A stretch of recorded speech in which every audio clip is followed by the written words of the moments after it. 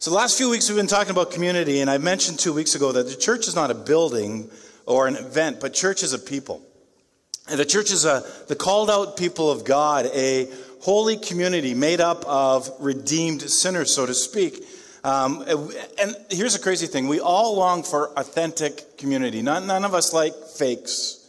We want the real thing. We actually need it. And yet, a culture of authentic community in the church actually can be very hard to foster. Because there's this pressure in the church that when we come together, that we present ourselves as an ideal Christian. That we hide our struggles and we slap on our different plastic smiles, and vulnerability then is replaced by a hypocritical masquerade, if I could put it that way, and the whole concept of church is lost. The church is made up of self-confessed sinners. Good morning, sinners, who have been made into righteousness in Christ Jesus. Good morning, saints. See, we're all here. And if any people on the planet should have the freedom to be authentic, it should be Christians. And so how do we create this culture of authentic community here in our church, here at Soul? How do you build meaningful relationships with other people for the mutual building up of the body in a culture that is filled with alienation and distrust? 2 weeks ago, I gave 6 things that we could do to start the process. I said, we need to be intentional. Be intentional, get out of our comfort zones. If that means meeting somebody over coffee here, just in the coffee break, or if that means going online and signing up for life groups, but being intentional, being hospitable. We have lost the gift of hospitality in our culture. We need to open our houses. We're very quick to meet people off-site. We're very hesitant to bring them back in. We need to be in practice hospitality. We need to be available. Oh, why? Because I'm so busy. No, we need to be available for when people need us. We need to be teachable. We need to be open to receive from those around us, those who are experienced, those who have something to say, to pour into us. We need to be forgiving. Why? Because we're humans and we step on each other's toes, but we still need to be forgiving, and we need to be vulnerable and open in that process. And so getting involved in life groups, the question I ask, is it really all that hard? And maybe you're a little worried when we start talking or pushing about life groups that you're a little worried about this whole life group thing. Maybe you're thinking, I don't need a life group. All right, that's fine. Maybe you attended a life group once. I get it. I really do. Or maybe you're thinking, I'm not going to go to some group and spill my guts and get all vulnerable and share my feelings. I totally get that. I totally understand that. And it wouldn't surprise me if many people in this room today felt that way. Because we live in this culture where connecting with others has become increasingly unnatural and abnormal. Isn't that crazy? And it's strange when you think about it, and because it certainly hasn't always been this way. And we've begun to progress towards this disconnectedness and isolationism. That's the word I was looking for. You think about it, even our basic homes, the architectural design, it reflects a culture of isolation. Well, how is that? Homes don't have a big front porch anymore. You have a door, you have a stoop, right? You also have what is known as a remote control. And what do? You hit your remote control, you drive into your garage, and before you're even out of your car, the door is closing. One of the latest crazes, obviously, in home improvement, if you are forced to watch shows like that, like I am, is that there's really now the only living space at a home is the backyard, right? And they put in all the beautiful patio stones, and you have your new gas grill, and you can have your refrigerator, and you can have running water, you can have everything there. And most houses are all then encased with what? A fence. What kind of fence? A privacy fence, 6-7 feet. Why? To keep the neighbors out, right? Because you don't want the neighbors seeing your business. So we do it alone. Our culture is isolating. We see this trend towards, like I said, the garage door opener. That's one, right? But this isolation is significant. And I find it incredibly ironic when we even look at technology and the advancements that we're coming through even in our day and age.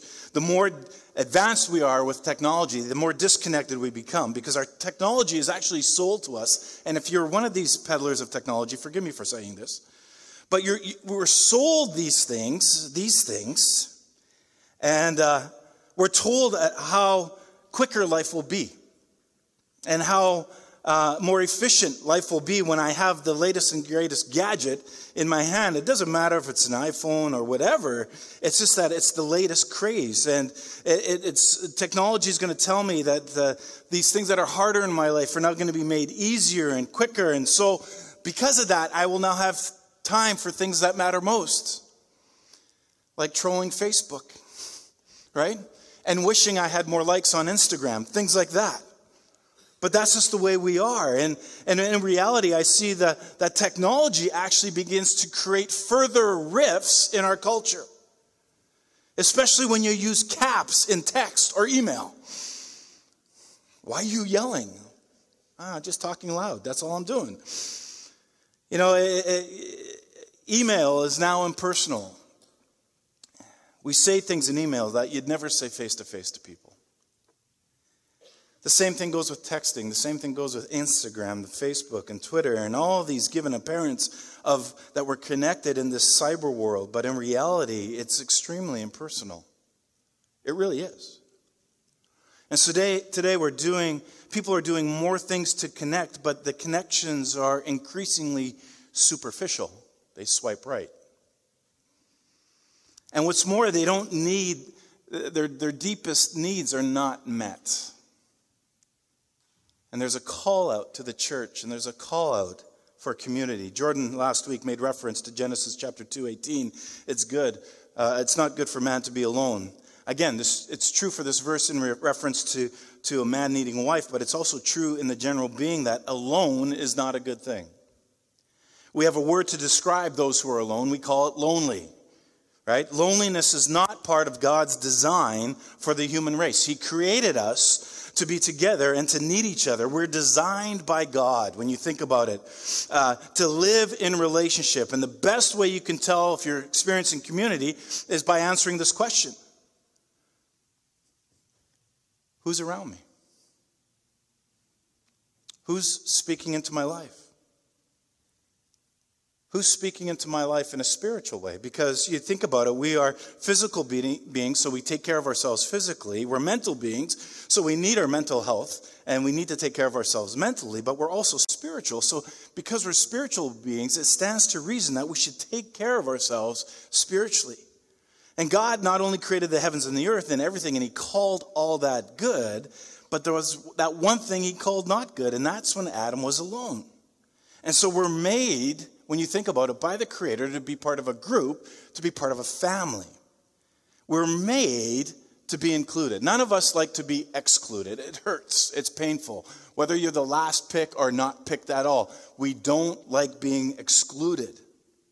And God's designed us not to be alone, and having 2 or 3 others around is what it's all about. We all need people who love you, who watch out for you, who got your back. We all need people in our lives. We were made to be part of a group. We're made to be part of a family. And as humans, God has designed us not to be alone.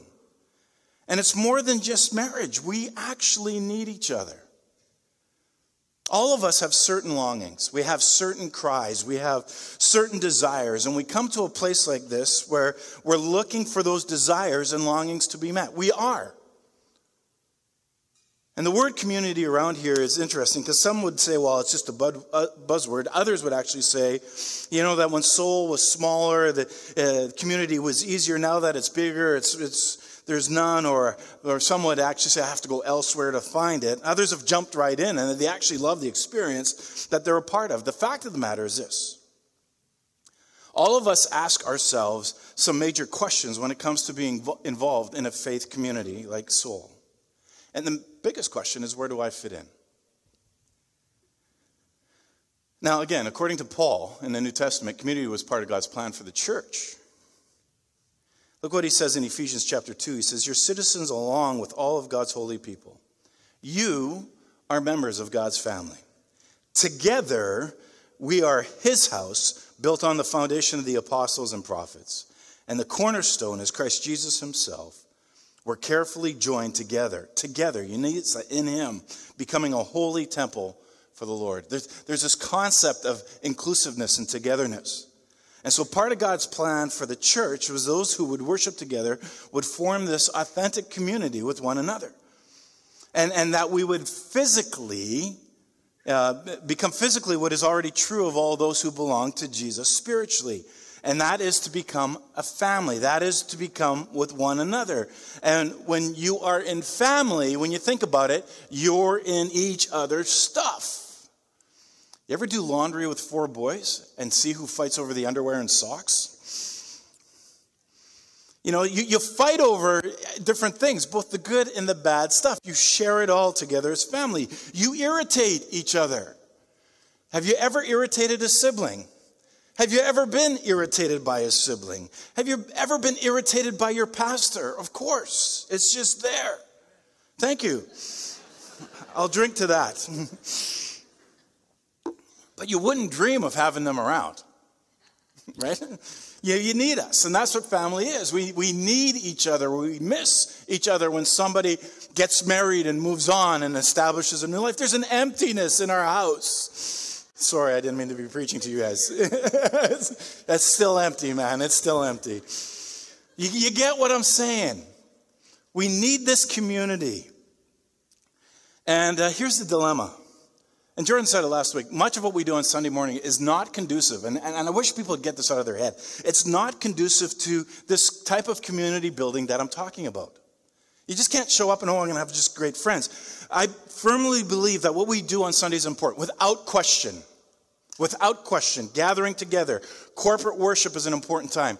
The time for prayer is important. Connecting with people is important. But we gather for the instructions of God's word, and that's an important part of a Jesus-following experience. It's mandated throughout the scriptures, but it isn't the same as community building. So how do we solve this?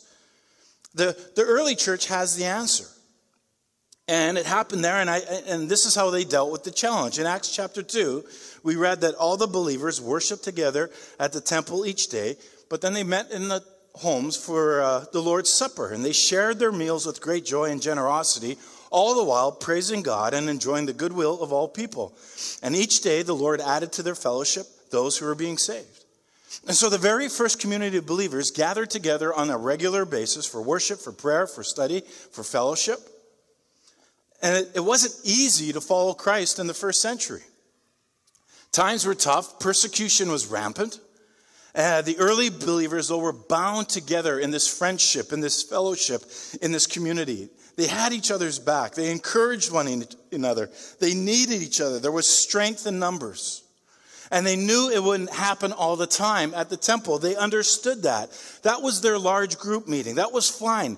That was their equivalent to our Sunday morning experience. But they also had a plan to meet together in their homes. And notice how those smaller settings, that's where the Lord's Supper took place. That's where there was joy. That's where there was generosity. There was community happening at that point. They shared meals together. And people wanted to be a part of a community like that. Why? Because we as people crave relationship. And they crave that kind of community as well. And it's still very true today. And today, everyone at Soul gets involved in some type of community. That is our request. The Lord, when that happens, the Lord begins to supernaturally bless us. He will add to us daily because people will see this type of community that He's shaping us into, and they'll want to be a part of that. People are curious. They want to know. Unfortunately, in our culture, we're so isolationist and protectionist, we put up fences and boundaries that keep people out rather than trying to bring them into our world. And relationships keep us spiritually thriving. Are you thriving spiritually, or are you just surviving? Because there's a difference. Surviving means you're just going through the motions. You're just going through the activities, the routines of the Christian life. Thriving You're going through those same motions, activities, and routines with life and with passion and with enthusiasm because you actually see God working. You see God working in your life. You see God working in the lives of others. And so there's two primary purposes for relationships in the Christian life. The first one is the perseverance of the faith. Hebrews chapter 3 says this, "Take care, brothers, lest there be any of you an evil, unbelieving heart leading you to fall away from the living God. Exhort one another every day, as long as it's called today, that none of you may be hardened by the deceitfulness of sin, for we share in Christ, if indeed we hold our original confidence firm to the end." This idea of perseverance, this idea of encouraging one another, this idea of holding each other accountable in the faith. The writer of Hebrews also says to stir up one another towards love and good deeds, to keep pushing us to move forward. So how do we stir up radical acts of love? How do you do that? I honestly believe that it can only happen in the context of small groups where 2 or 3 people start getting this crazy idea, hey, we can do this. And as we listen and as we pray, God can actually give us words of life to address the situation before us. And God brings about radical acts of love by stirring each other up. And we need passionate people to stir up passion in our lives. You ever get beside somebody who's just really excited about something? And they're really passionate? What happens? You're either like, or you join in with them. It's one or the other. A great example of inspiring passion is found, again, in Hebrews. Remember those earlier days after you've received the light, when you stood your ground in a great contest in the face of suffering. Now he's talking to the church. Sometimes you were publicly exposed to insult and persecution. At other times you stood side by side with those who were so treated. You sympathized with those in prison. You joyfully accepted the confiscation of your property. These guys were persecuted for their faith because you knew that you yourselves had better and lasting possessions. So don't throw away your confidence. It will be richly rewarded. For you need to persevere so that when you have done the will of God, you will receive what he has promised. You stand in it together. In the New Testament, there were no Lone Ranger Christians. Believers needed each other. They expected them to be there for each other. And likewise, we need each other, and God expects us to be there for each other. God has ordained that we play a vital part in each other's faith. Think about that for a moment.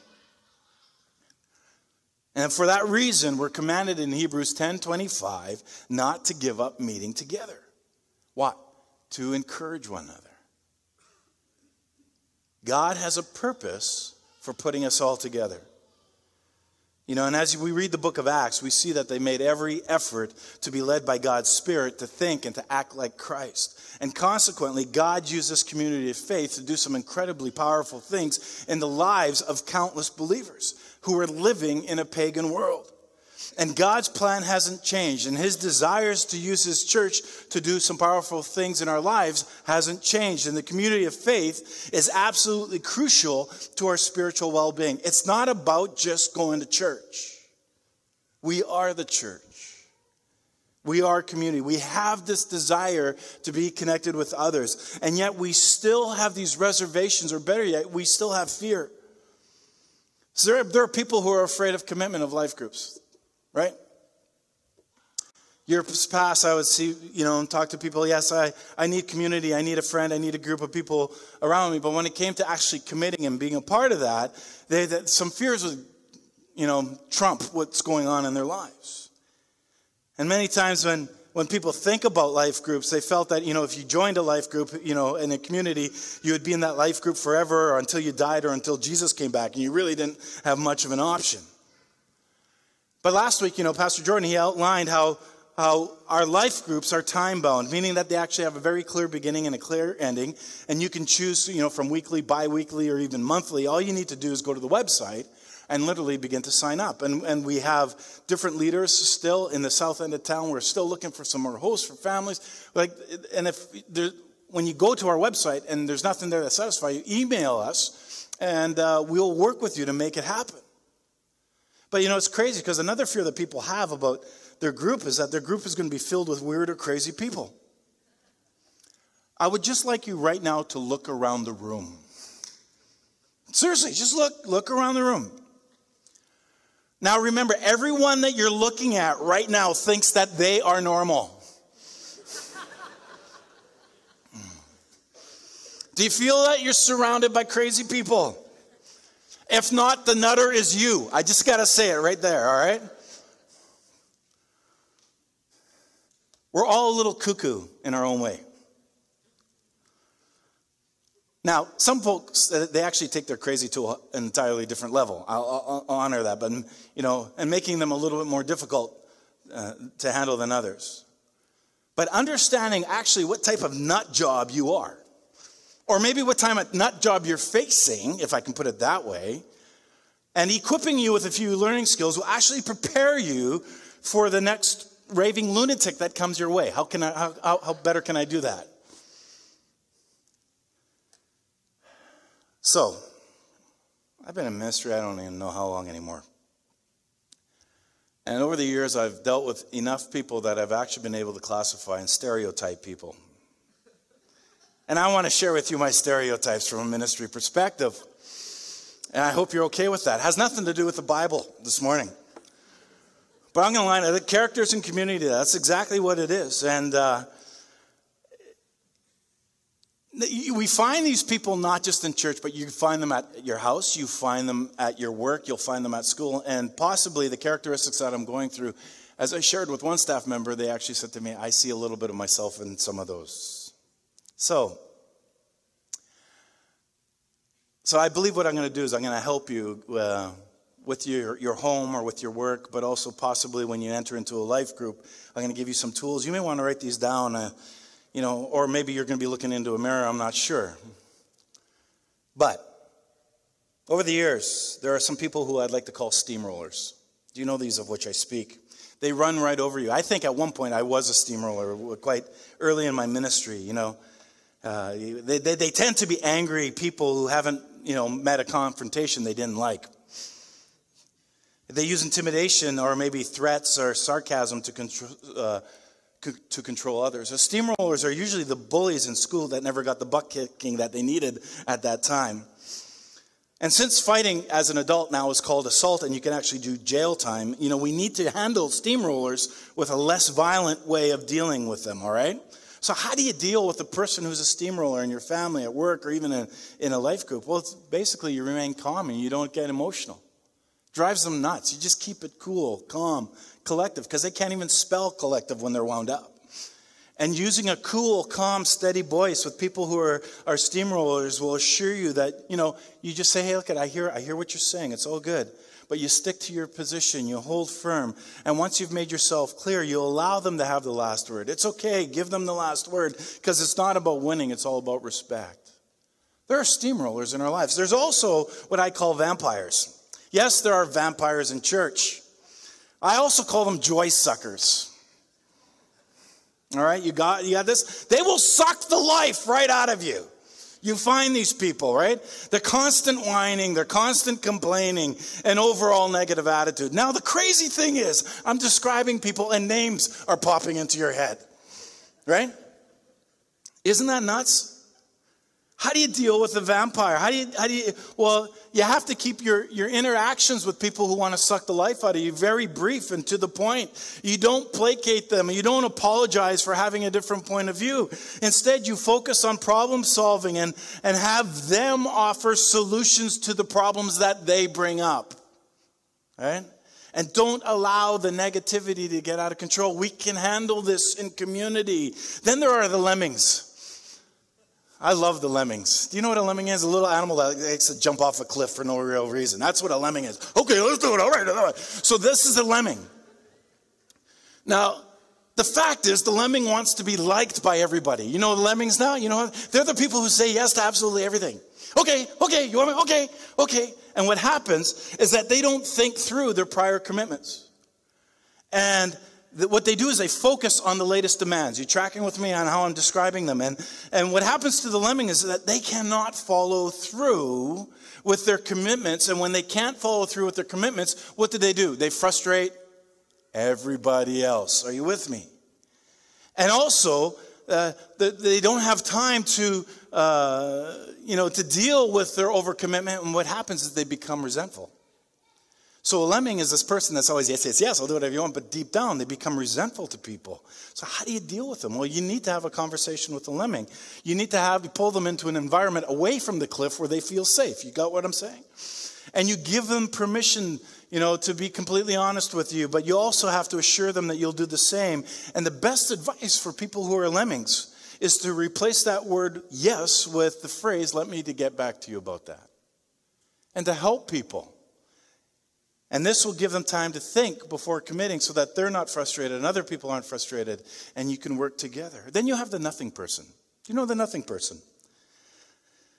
They contribute nothing to the conversation. Basically, these folks grunt or just remain silent through the entire time. You can't even get feedback. They try to control the situation. It's interesting because a nothing person is all about control. They'll drive you crazy, especially if you're a lemming and you want a response, but the nothing person doesn't give you anything. How do you deal with them? Well, simply, you just have to begin to ask open-ended questions that cannot be answered with a yes, no, or grunt. Right? You got to deal with people. You have to understand people. You have to get into people's lives. Then there's the professor, or as my life group calls it, the Reverend Doctor.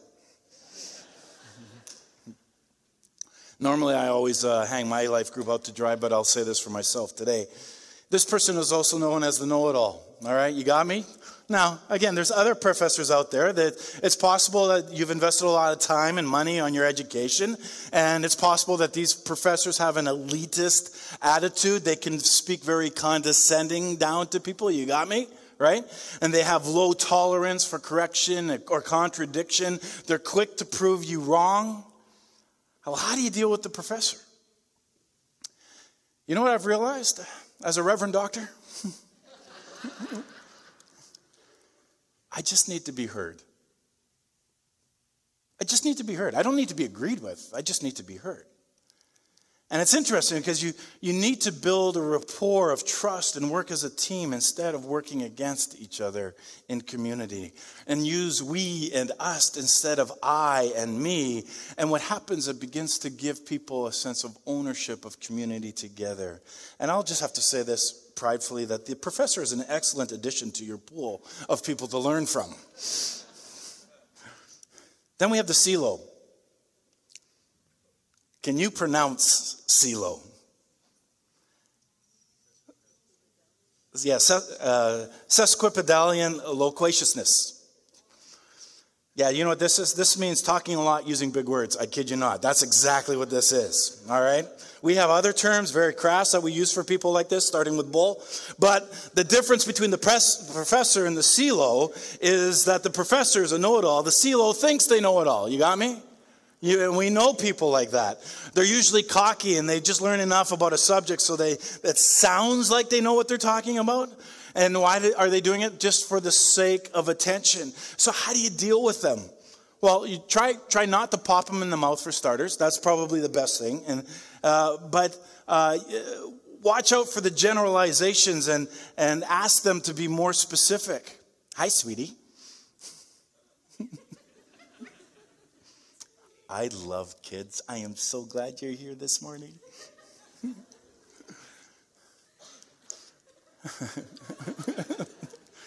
I wish all of you were like this. Just sitting at my feet. You know, when a CeeLo talks, and usually, like I said, they usually use very general words like everybody. You ever been in those? Well, everybody. Ask them who specifically. But one of the things, too, with a know-it-all, you have to resist the urge to embarrass them publicly. And I know for a person like myself, like a Reverend Doctor, you want to embarrass people like that, but you have to refrain from that. Why? Because we're part of a community. We have to work together.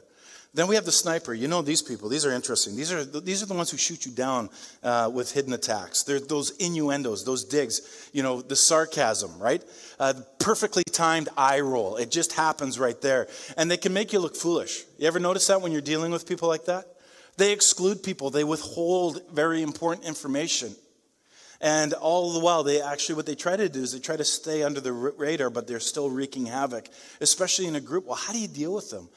You got to learn to bring the sniper out of hiding. You have to ask questions that are very direct, like, what do you mean by that? You know, what does that have to do with this? You have to be very much right there. You want to find the underlying reason for their attacks without becoming defensive. You got to stay calm when you call people out like this. You can't be animated because you just lose out on that way. These people are skilled in covert attacks, not into face-to-face confrontation. But they're people that we live with. Then we have the werewolf, the Jekyll Hyde person. You know, they're perfectly normal most of the time, but suddenly they burst into this unfocused rage that has nothing to do with the subject of hand. You ever do that? You trigger somebody and all of a sudden you don't know where that came from? And in the aftermath of the attack, they act like nothing's ever happened. No, it's okay, let's just get back to normal. And you're still trying to put the house back together because the tornado just went through it. And your goal with a person like this is not to control the person, but is to take control of the situation. You know, you can't control a Jekyll or Hyde once they've transformed. But you can control how you yourself respond and focus on preventing future attacks and dealing with people. You know, how do you deal with them? You know, you want them to know that they've not only been heard what they said, but you understand how they feel. You got to be able to empathize with them. And once they've calmed down, once they've taken a break, you know, you don't try to fix anything at that moment, because many times when we're dealing with people, we try to fix them. No. You come back later to the issue at times where things can be discussed in a calm and productive way. And it's during that calm and productive time, that conversation, that in no uncertain terms, that you have to explain, look, your behavior was unacceptable, will not be tolerated. You just can't do that. But those are people that we live with, are they not? But what do? We put up fences. And so when people begin to show their colors, we would rather block them out and keep them away from us than actually try to work with them to help them be better. Why? Because we all think we are normal. And we're not. There are some of you who are the big spoon. Now, the big spoon's main goal of life is what? They stir the pot. You know those people that stir the pot? They're not part of the drama. No. They just keep it going. They just keep escalating it. Like the witches. That's what they do. You know, how do you deal with them? Well, you don't engage the spoon when they come to stir up trouble in your corner of the world. You say as little as possible to these people. Because a spoon is like a reality TV producer, right? They take your words and they twist it like a pretzel. You can't win. They're stirring up trouble for you. They're stirring up trouble for other people. Make the point to clear the air with the other person in a private setting. So if you know the big spoon, you got to pull them away privately. You got to make them aware that you see their game so that things don't get out of control. You nip it in the bud while you can. Again, we all know the manipulators, right? They're charming. They're silver-tongued snakes. That's basically what they are. They can convince their way out of any sticky situation. They can talk you and I almost into anything. And so your goal in any group when you come across a person like this is to protect yourself. And again, it's not putting up a barrier, it's just protecting yourself. And how do you deal with them? Well, you keep your guard up at all times. You be aware of the fact that the person's obviously working an angle. You and I see that when we run into people. They're professional con artists. You know, when you've been in the ministry for 30 years, you've heard all the stories. And you almost become dead inside. You lose your empathy, but you see when a manipulator comes in. So what do? You stand your ground when they talk to you. Instead of doing something, you stand your ground because it's probably something you don't want to do. And so you have a conversation and you lay out the boundaries very clearly. We also have Jabberwockies. Do you know what a Jabberwocky is? The church is full of Jabberwockies, actually. We have another name for it. The Bible calls it a sin. That's why I use the term Jabberwocky, because then we can, be happy with the way that we do ourselves and not feel that we're sinning. It's called gossips. All right? They walk around jabbering on and on about everything that's not their business. You ever meet people like that? Everything that's not their business. And sometimes when we get into small groups, there's somebody who's a Jabberwocky. And they start going on about stuff that's not their business. Now, they're different than the big spoon, right? That likes to stir and stir. No, they rarely go directly to parties targeted in the gossip because their job is to report. So a Jabberwocky reports not to get involved. So they share. You can't avoid a Jabberwocky. They're always around. But you can't avoid engaging in gossip, right?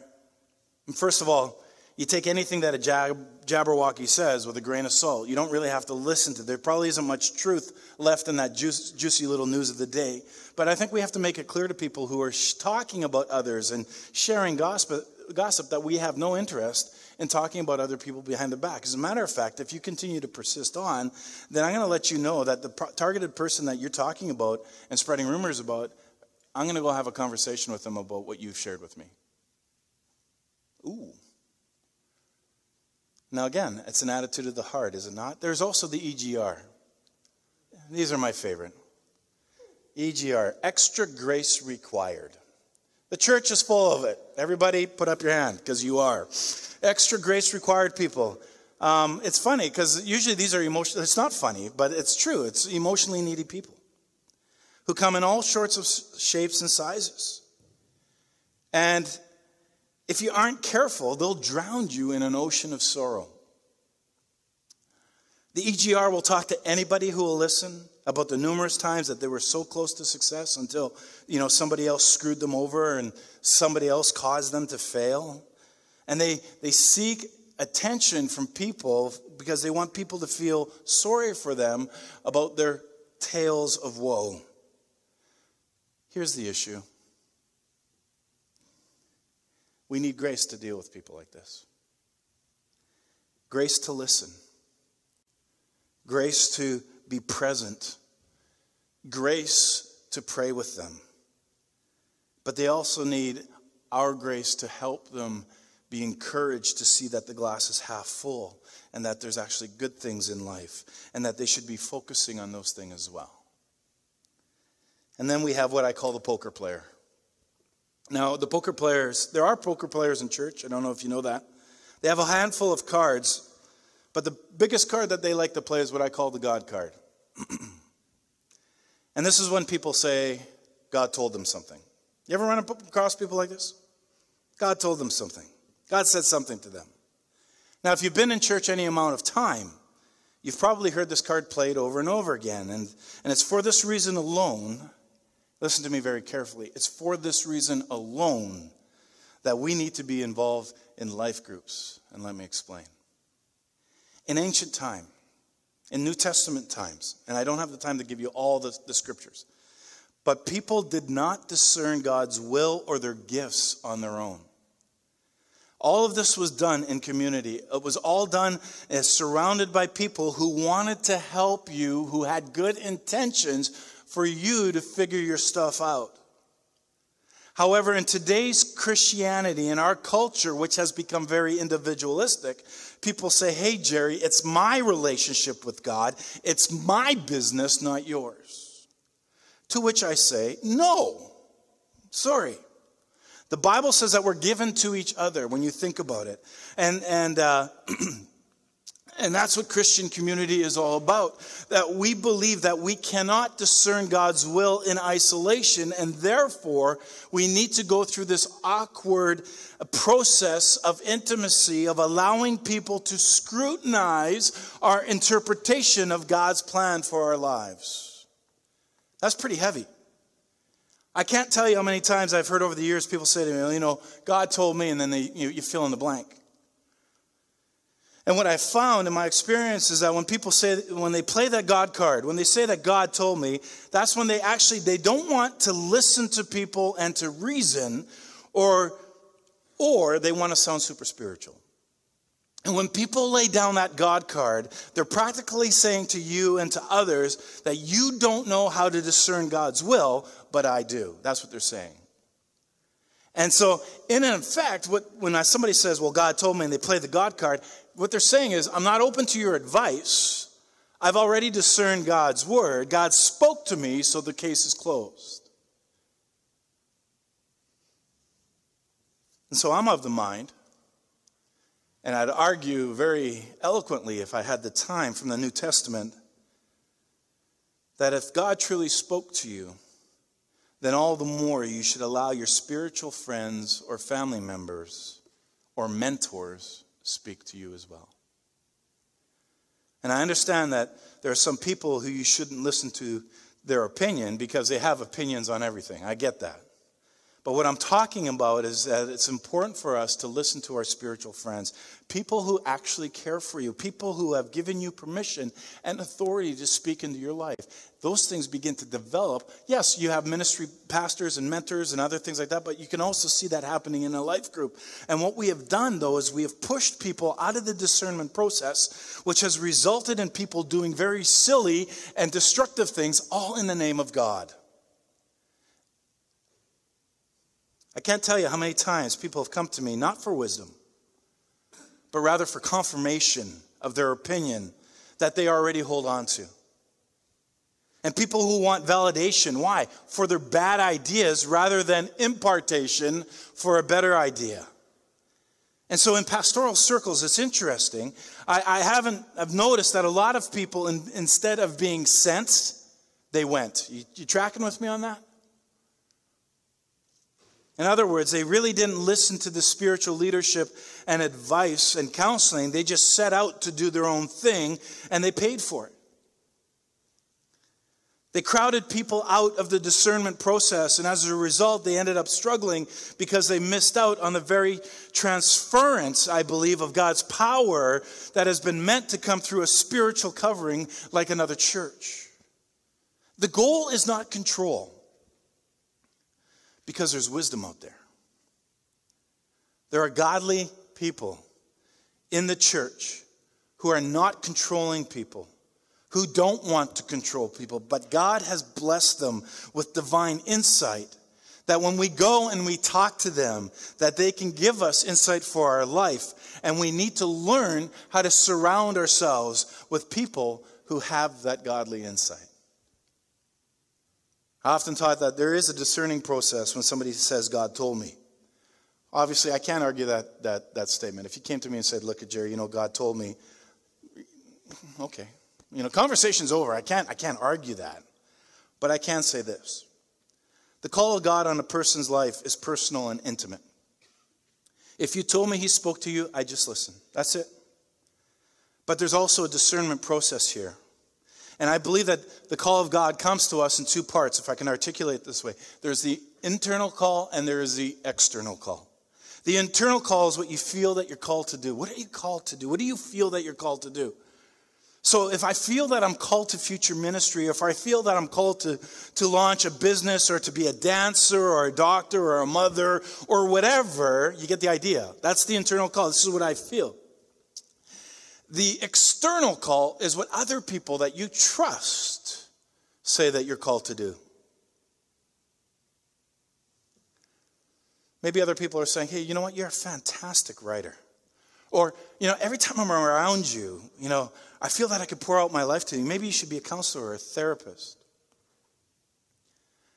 So once you have an internal call of God, what I encourage people to do is you go out and you seek godly counsel. You allow people who you spiritually trust to speak and to ask hard questions of your call. Well, if God told you, allow us to ask some questions. And then you'll know that you're hot on the trail of finding your purpose when your internal call matches your external call. In other words, we need both. They need to line up. And sometimes it may actually take a while before that even happens. Here's a problem with a lot of people. They get this idea that they have this internal call. They place the God card down. Because all I really need is a feeling in our heart. And, then we're going to determine that no other voices are actually required. I just want to confess this morning to all of you that the Holy Spirit told me I'm going to be the next Canadian Idol. But I don't understand why people just don't listen to me. I know I have it. I can do it. Right? I'm a great singer. Oh, solo mio. I can do it. Of course, you're all rolling your eyes. Thanks. And what happens is we come across people like that, and then they're mad, right? And they're disillusioned with the world, right? People refuse to see my gifts. You ever heard that one?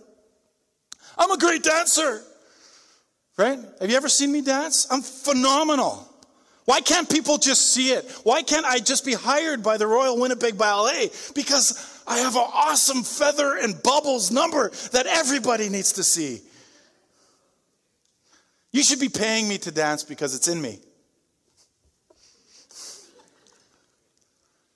We all know people like that in some kind of industry. It doesn't matter what it is. And the problem is they just haven't actually discerned God's will.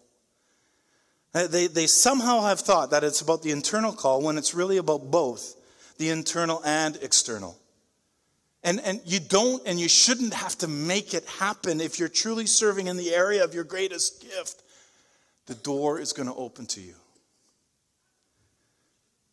And then there are people who have said, well, I got my internal call, but I did get an external call, but it's still not working, Jerry. It's not working. Well, I have to remind you that there are two types of people that you cannot get your external call from. Unspecialized people and people that are incredibly close to you in terms of family or roommates.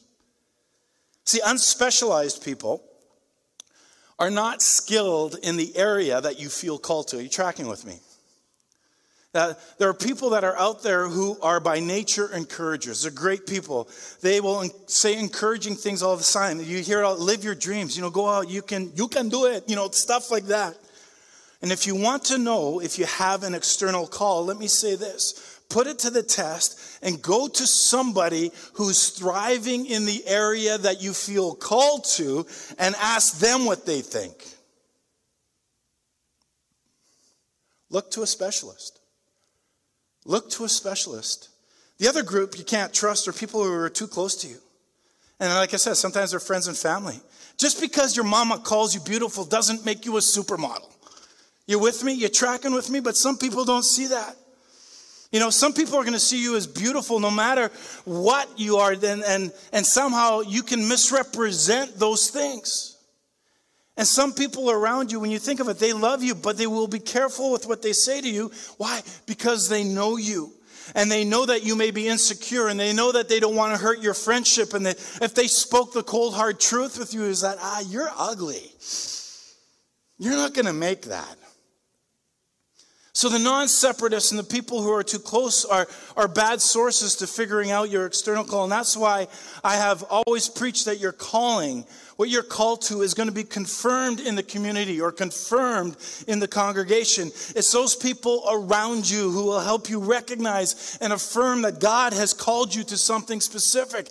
That's what community is about. So if God is speaking to you, should he not be also speaking to me and the others that are involved in the conversation with you?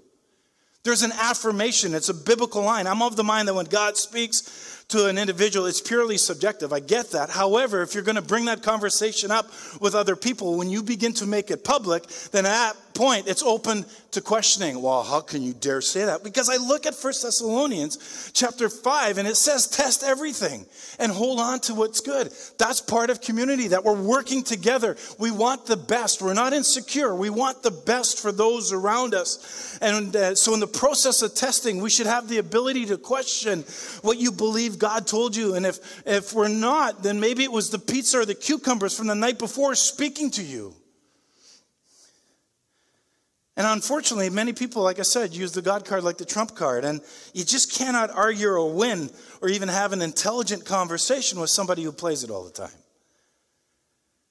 And I say this all about people and why.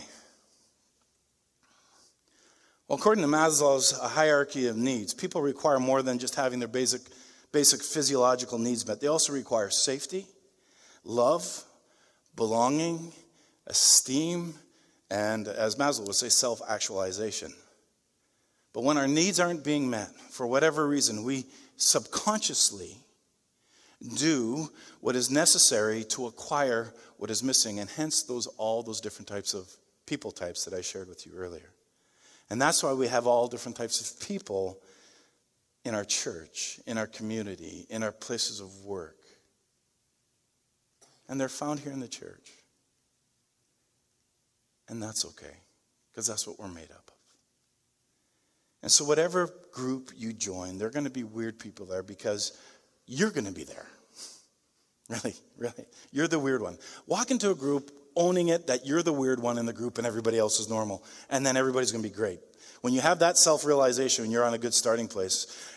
Again, remember, when you join a life group, you don't immediately turn into a saint either, because shouldn't be expecting other people to do so as well. It's not going to happen. Here at Soul, we often preach this. There's no perfect people allowed. Just come. Just be a part of it. It'll give you the opportunity for spiritual growth that is dramatically accelerated than trying to grow on your own spiritually.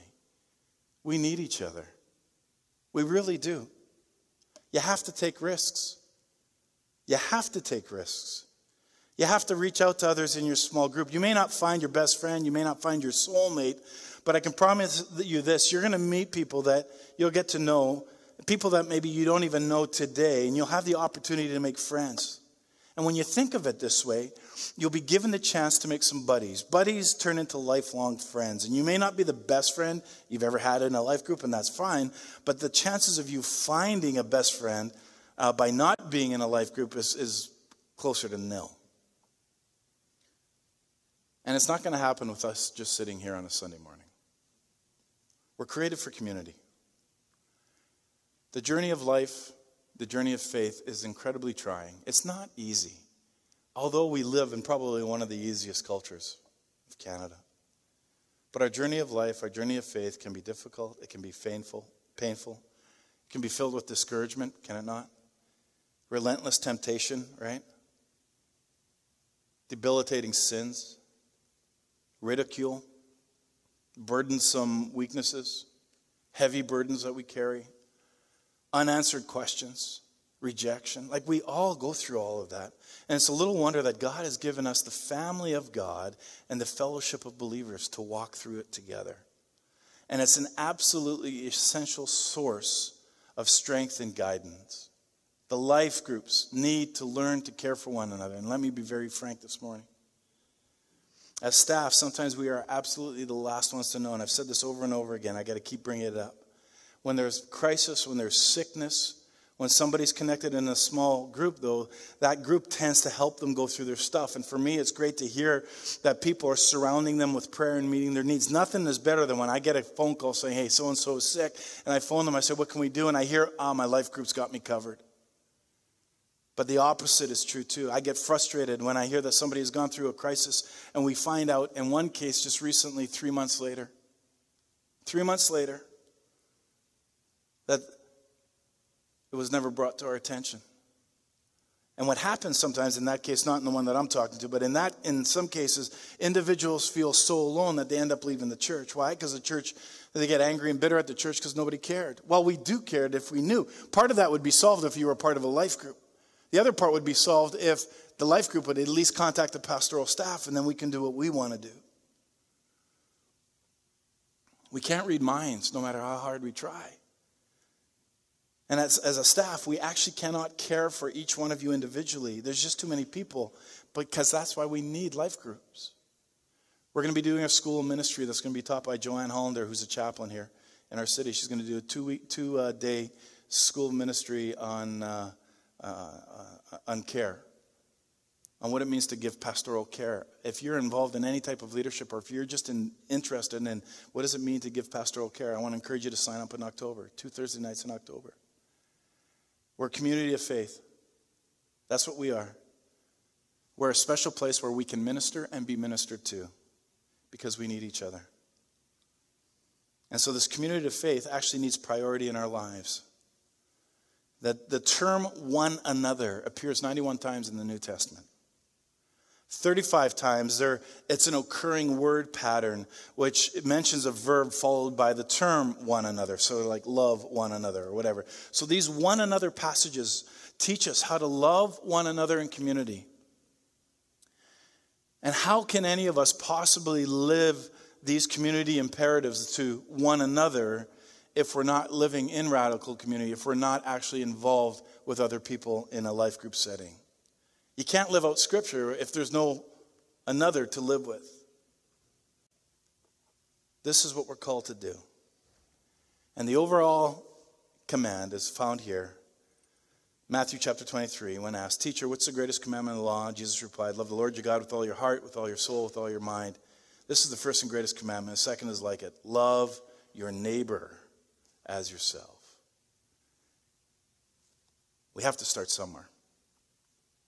So let's start together. Will you stand with me?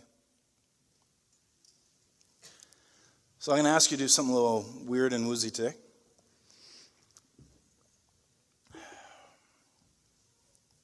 I'm going to ask you to lay hands on one another. Now, of course, some people are going, woo! Other people are going, oh, you got to be kidding. He hasn't even used deodorant. That's all right. You can tell him after he can take a shower. So, yes, this is a little strange, a little weird. I'm going to encourage you to put your hand on the shoulder next to the other person.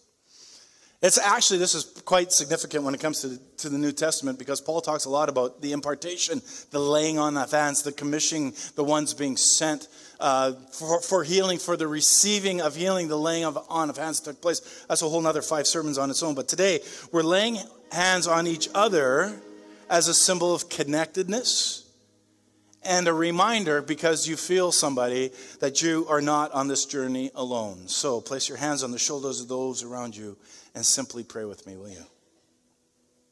Father, I thank you for the person on my left. So now in your own way, thank yourself for the person on your left. And God, I thank you for the person on my right.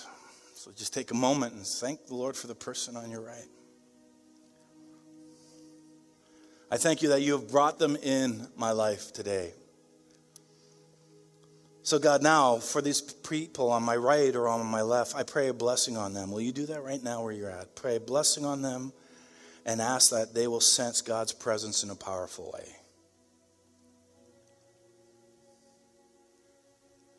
Father, there are those days where we hurt inside and our faith is weak, and maybe it's today for some, and we hide our faces behind masks so that people won't see the hurt. So give us courage to remove the masks.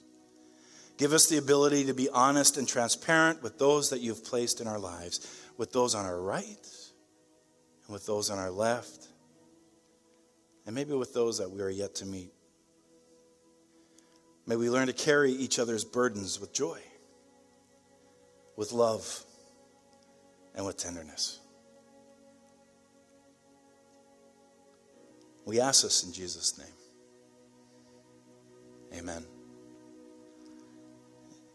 In ancient time, the one who blessed extended his hands for a blessing. One receiving blessing did likewise. If you haven't signed up for a life group, go to our website. Do that. If you can't find something that's suitable, just email the office and we'll look after it. We'll get a hold of you. But Soul Sanctuary, here it is. We came in weakness, so now go in strength. We came in alone, so go together. We came in brokenness. Now I encourage you to go in wholeness. We came with our questions. I want to encourage you to leave knowing that Jesus Christ is the answer. We came in empty-handed. I pray that you leave with your heart full. If you came in defeated and lost and full of selflessness and sin, may you go forgiven, found, and in the victory of Christ. Why? Because soul. We go because he sends us. We go because he fills us. And we go because he goes with us. So now, go. See you next week.